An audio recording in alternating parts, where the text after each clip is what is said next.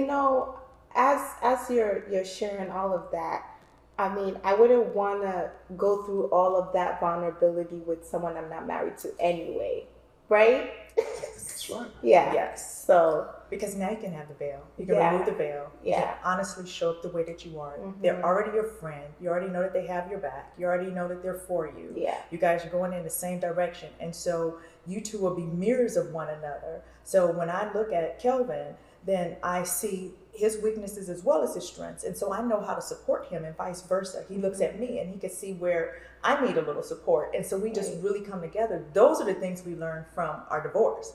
Like, I need to see you. I need to be with you. I need to support you. We need to really communicate. We need to be honest. We need to be vulnerable. We need to be there for one another. And so that has strengthened us, as well as the foundation being the Word of God. That's the final answer to everything that we do. And I think communications is the key to everything. Yeah. I mean, honest communication, no mask on, really talking. And even if the things that you're sharing may not be as easy for your spouse to receive, but the honesty of it will help them calculate what they need to do to make things better, especially with something that on your end where you feel like you're being deprived of being injured by a way of behavior or something. But if I never tell you, then you never can change. Right. And one of the things that myself, I wasn't the easiest person to get along with. I grew up in the South, and you know, you had your wife here, you had your woman across town, you had your girlfriend over there, and that's the way we was taught. Period. But that couldn't work in my marriage. So I couldn't bring that into my marriage. And I had to do some deep changing and dying to self to be a man and to be married to this woman for the rest of my life. So I couldn't be me in the area of selfishness. I had to be me in the area of we. And I tell people that in marriage, I said, there's no me, I, or mine in marriage. It's we, us, and ours. Yeah. So what can make us progress? What can we do to be better? And what can we own together in the area of our marriage and our joy, the things we like, the things we don't like. And the way you spell marriage is called W-O-R-K. It's work. Yeah. So if you're not working on your marriage every day, we've married over 20 years now, and we work on our marriage every day. If I see something, I know her like the book. She can say, "Oh, I'm fine." No, you're not fine. I saw the way you moved your head. I saw your eyebrow move up. What's going on, baby? Yeah. And we talk about it. Yeah. Because sometimes you don't want to say something for fear of hurting your spouse. But you gotta say something. Or you can't never fix nothing. Right. Right. Yeah. Wow. You answered a lot of my questions here. So that's really great. But I want to pull maybe one thing that you brought from like your old marriage. So like maybe you were looking at marriage now from the lens of your divorce. Like what was one thing, either good or bad, that you brought from like your divorce, being divorced before, as opposed to being married the first time when you guys met each other? I would say mine was my communication skills. Okay. Because in my first marriage, if I felt it, I thought it, I said it. Okay. And I didn't care who was around. And so what I learned from that is not what you say, but how you say.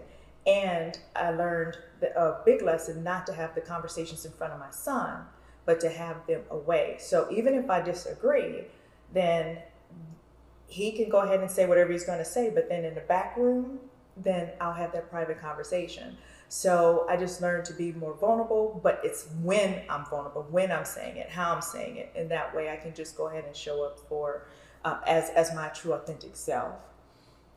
Well, mine, I knew my non-negotiables. Okay. I knew my boundaries was very clear. I knew what I wanted and I knew what I did not want. So it was easier for me to have a checklist, check, check, check, check, check, check. And one of the things that we did a lot of talking.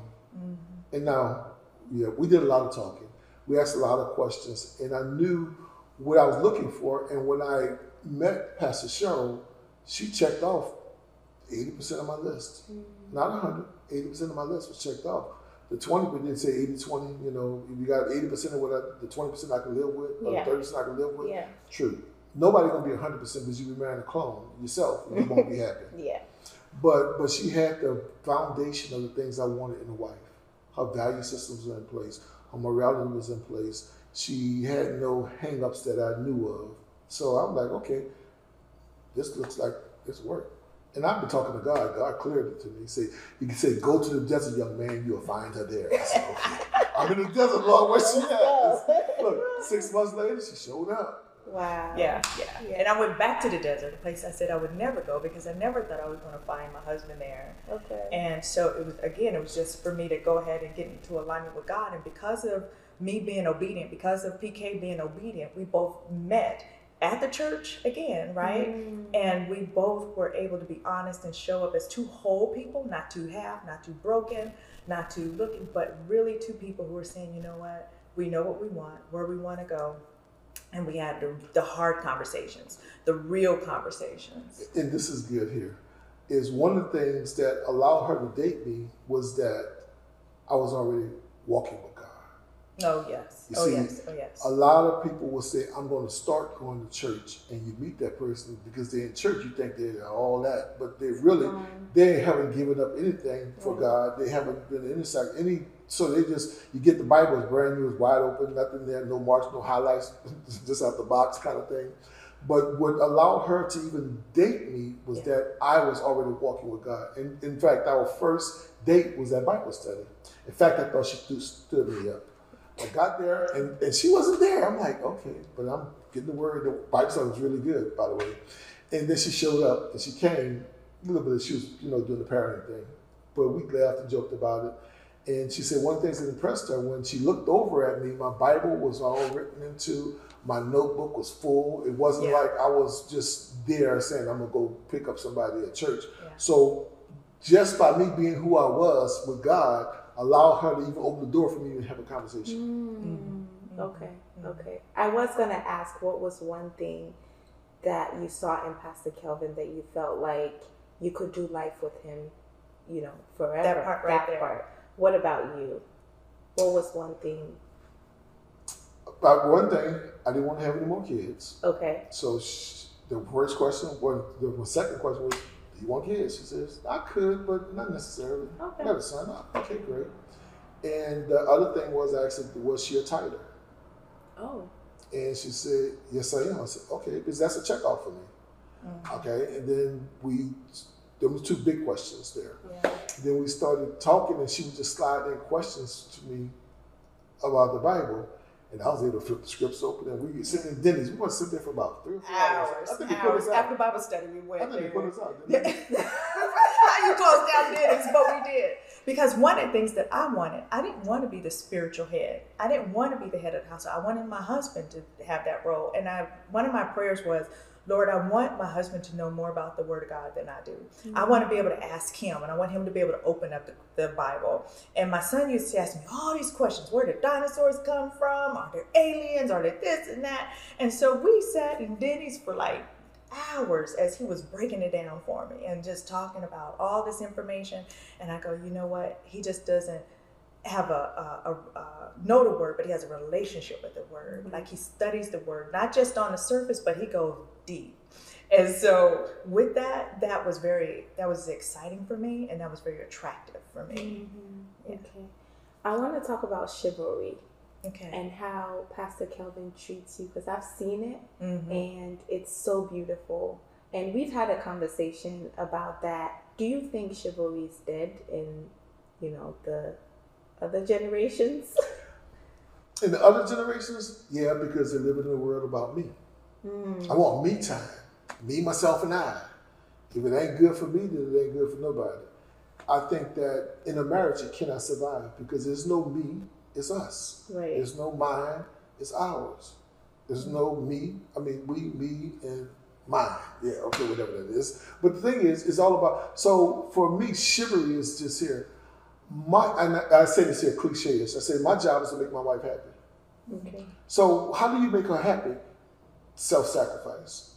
That means that I do the things that I know that makes her happy, and that's a vulnerability. See, most people will not work to the joy of they make because it makes them vulnerable. It makes them look like what they say suckers or henpecked or weak. No, that's just the opposite. Yeah. You see, in the Bible, the book of Ephesians says that the book of Ephesians says that he commanded man to love his wife, okay, as Christ loved the church. Yeah. Christ died for the church. So therefore he said, die to your wife. So that means let yourself go to her. And he commands the woman to, he said, love the wife. He said, command the woman to submit to the husband. But he don't command her to submit to the fool. He said, submit to the man that submitted to me. Mm-hmm. And people miss that because I'm not submitted to nobody. So therefore, you going to submit to me? No, that's a fight on the hand. Mm-hmm. So, but when the wife will automatically return love for love, but return inconsistency and harshness with inconsistency and harshness. And that's where all of the conflict come in marriage. See, my wife don't submit to me because she's a lesser vessel. She's not. She's equal to me, in fact, stronger than me in many ways. Mm. But see, I can't do nothing without my helpmate. See, without her, I'm half of a person. But she's got my blind side. Like she said this way, I'm your ride and die. Mm. And I know that. If something happened, I know without a doubt, I don't have to look behind me. I know behind me. Mm. But it doesn't come without a cost. The cost is self-sacrifice. So chivalry, what is that? Yeah. To making sure she's okay. Get her, how you doing, baby? Give her a kiss. I know her love languages. I do all the things that I know to make her happy. Do you know the reciprocal is that? She goes out of her way to make me happy. I don't ask for it. I don't demand it. She just does it automatically. God built her that way. He built me this way. Mm-hmm. So if I submit to him and he teaches me how to love my wife, then I know that I got a good marriage. And nothing can break it up because I know she's happy. And if she's not, I'll change it. Even if it costs me something, I'll make changes to make sure she's happy. But it's not based on selfishness or egotistic behavior. It's based upon God and his values. So she will never ask for me of something that she couldn't ask God for. She will never expect something of me that God wouldn't say is okay. Mm-hmm. So I won't see her doing or asking me to do something that's going to break God's moral code. Mm-hmm. So whatever she asks me, it's all good. So if I don't feel like it, then I got to go back to the word and say, hold on, now, wait. Am I believing it or am I just placating? I say I believe it, mentally assenting, we call it. Mm-hmm. I was really hard. Mm-hmm. And that right there has really made our marriage the best. And I'm not saying be perfect. We have issues. I get mad with her pretty often. Do you? Mm-hmm. but I don't get mad with her in the area that caused me to sin or hurt her. Unless she do something that's not. When I say mad, maybe it may not be the word look at it. But sometimes she don't live up to my expectation in some areas. Mm-hmm. Okay, but is that a deal breaker? Absolutely not. These are some of that 20% that I count on. But the 80%. All good. We're gonna just work with that one. And then there's sometimes that I want to do some things and she don't want to do it, and that could be a deal breaker for many people. But you know what happens? I say it's not that important. Let's do it the way you want to do it. Mm. And you know what happens? She goes to do what she says, baby, we did this way.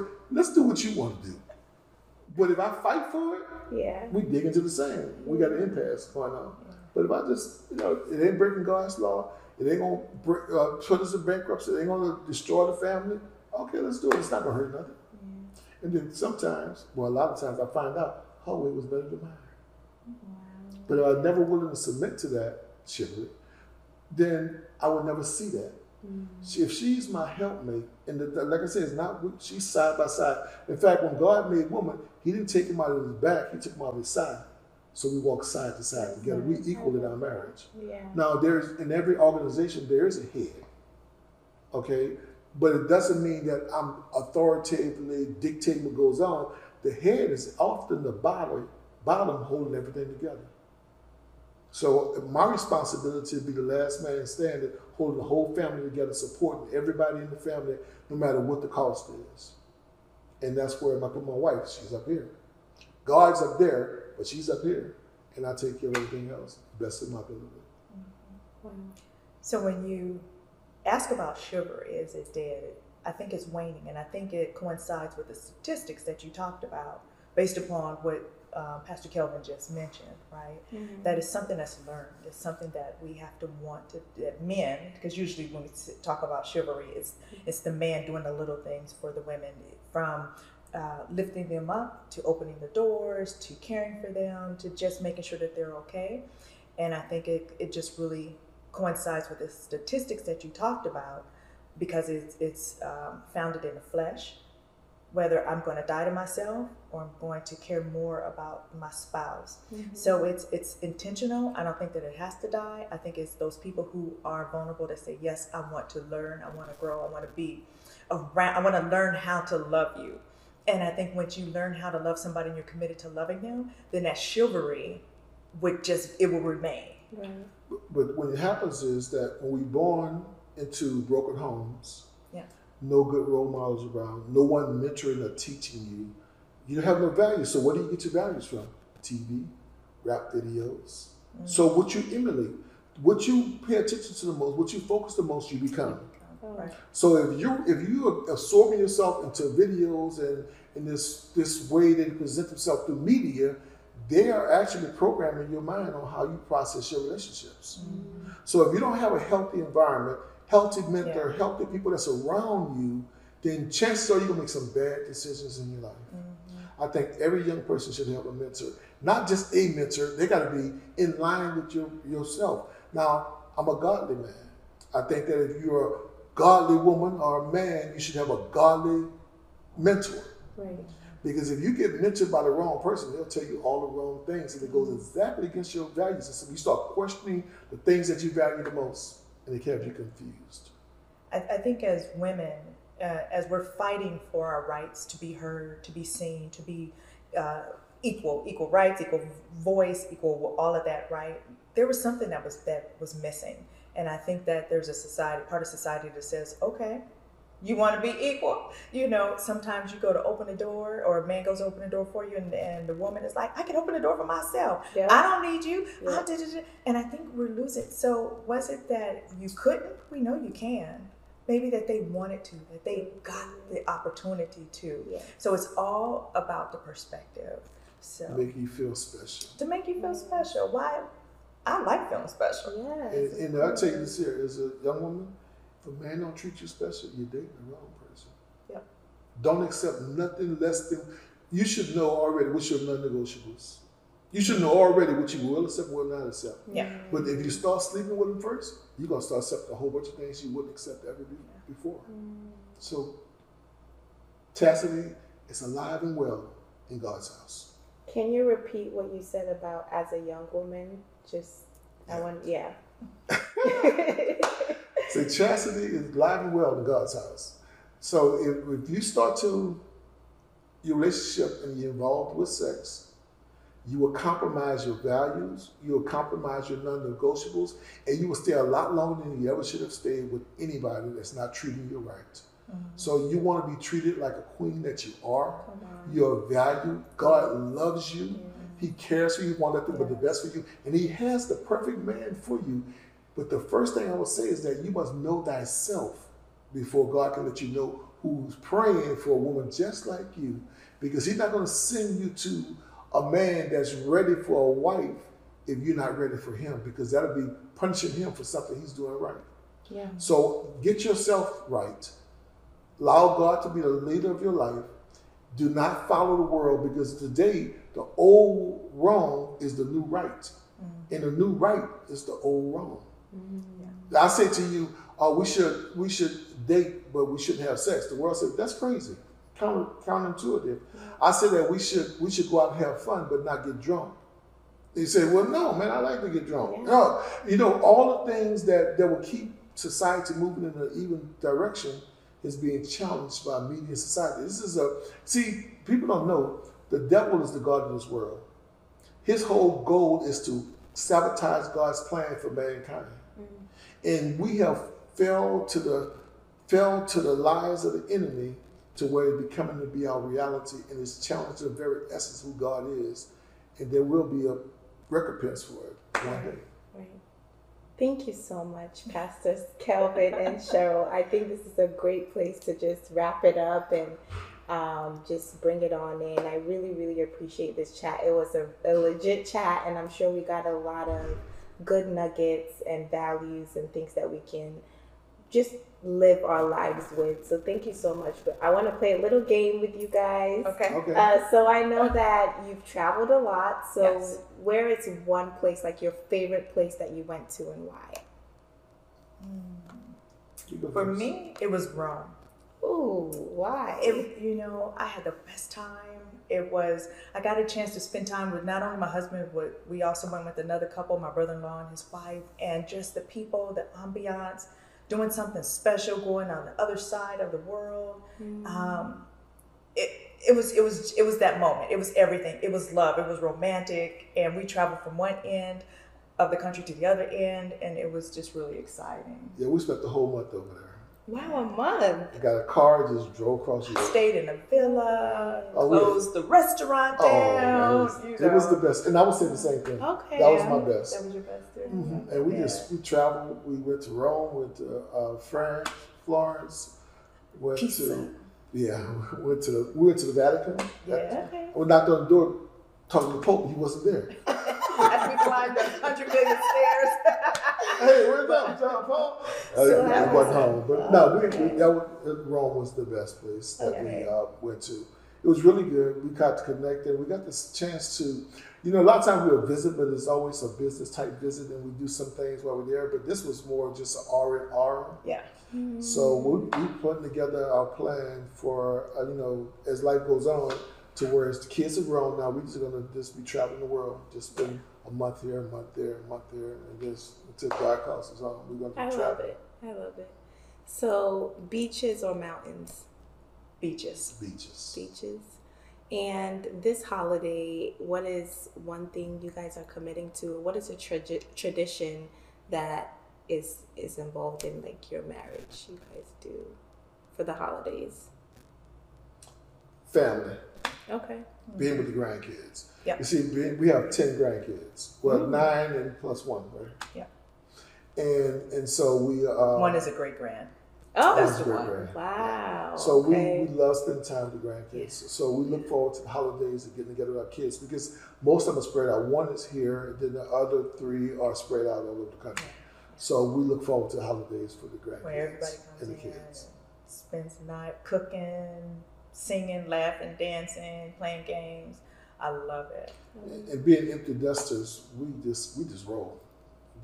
Whatever we do, whatever we want to do. So that's a beautiful thing. That's great. Thank you guys so much. Thank you very really much. appreciate this chat. Thank you. Thank you so much. We appreciate you taking the time to visit us and just have the opportunity to speak. Yeah, and it's been fun already. Like behind the scenes, it's it's been fun already. So yeah, thank you so much for having me. I appreciate it. It's been a pleasure. Yeah. Bye, guys. Remember, Bye, you guys. keep yourself to yourself. It's gonna be all right.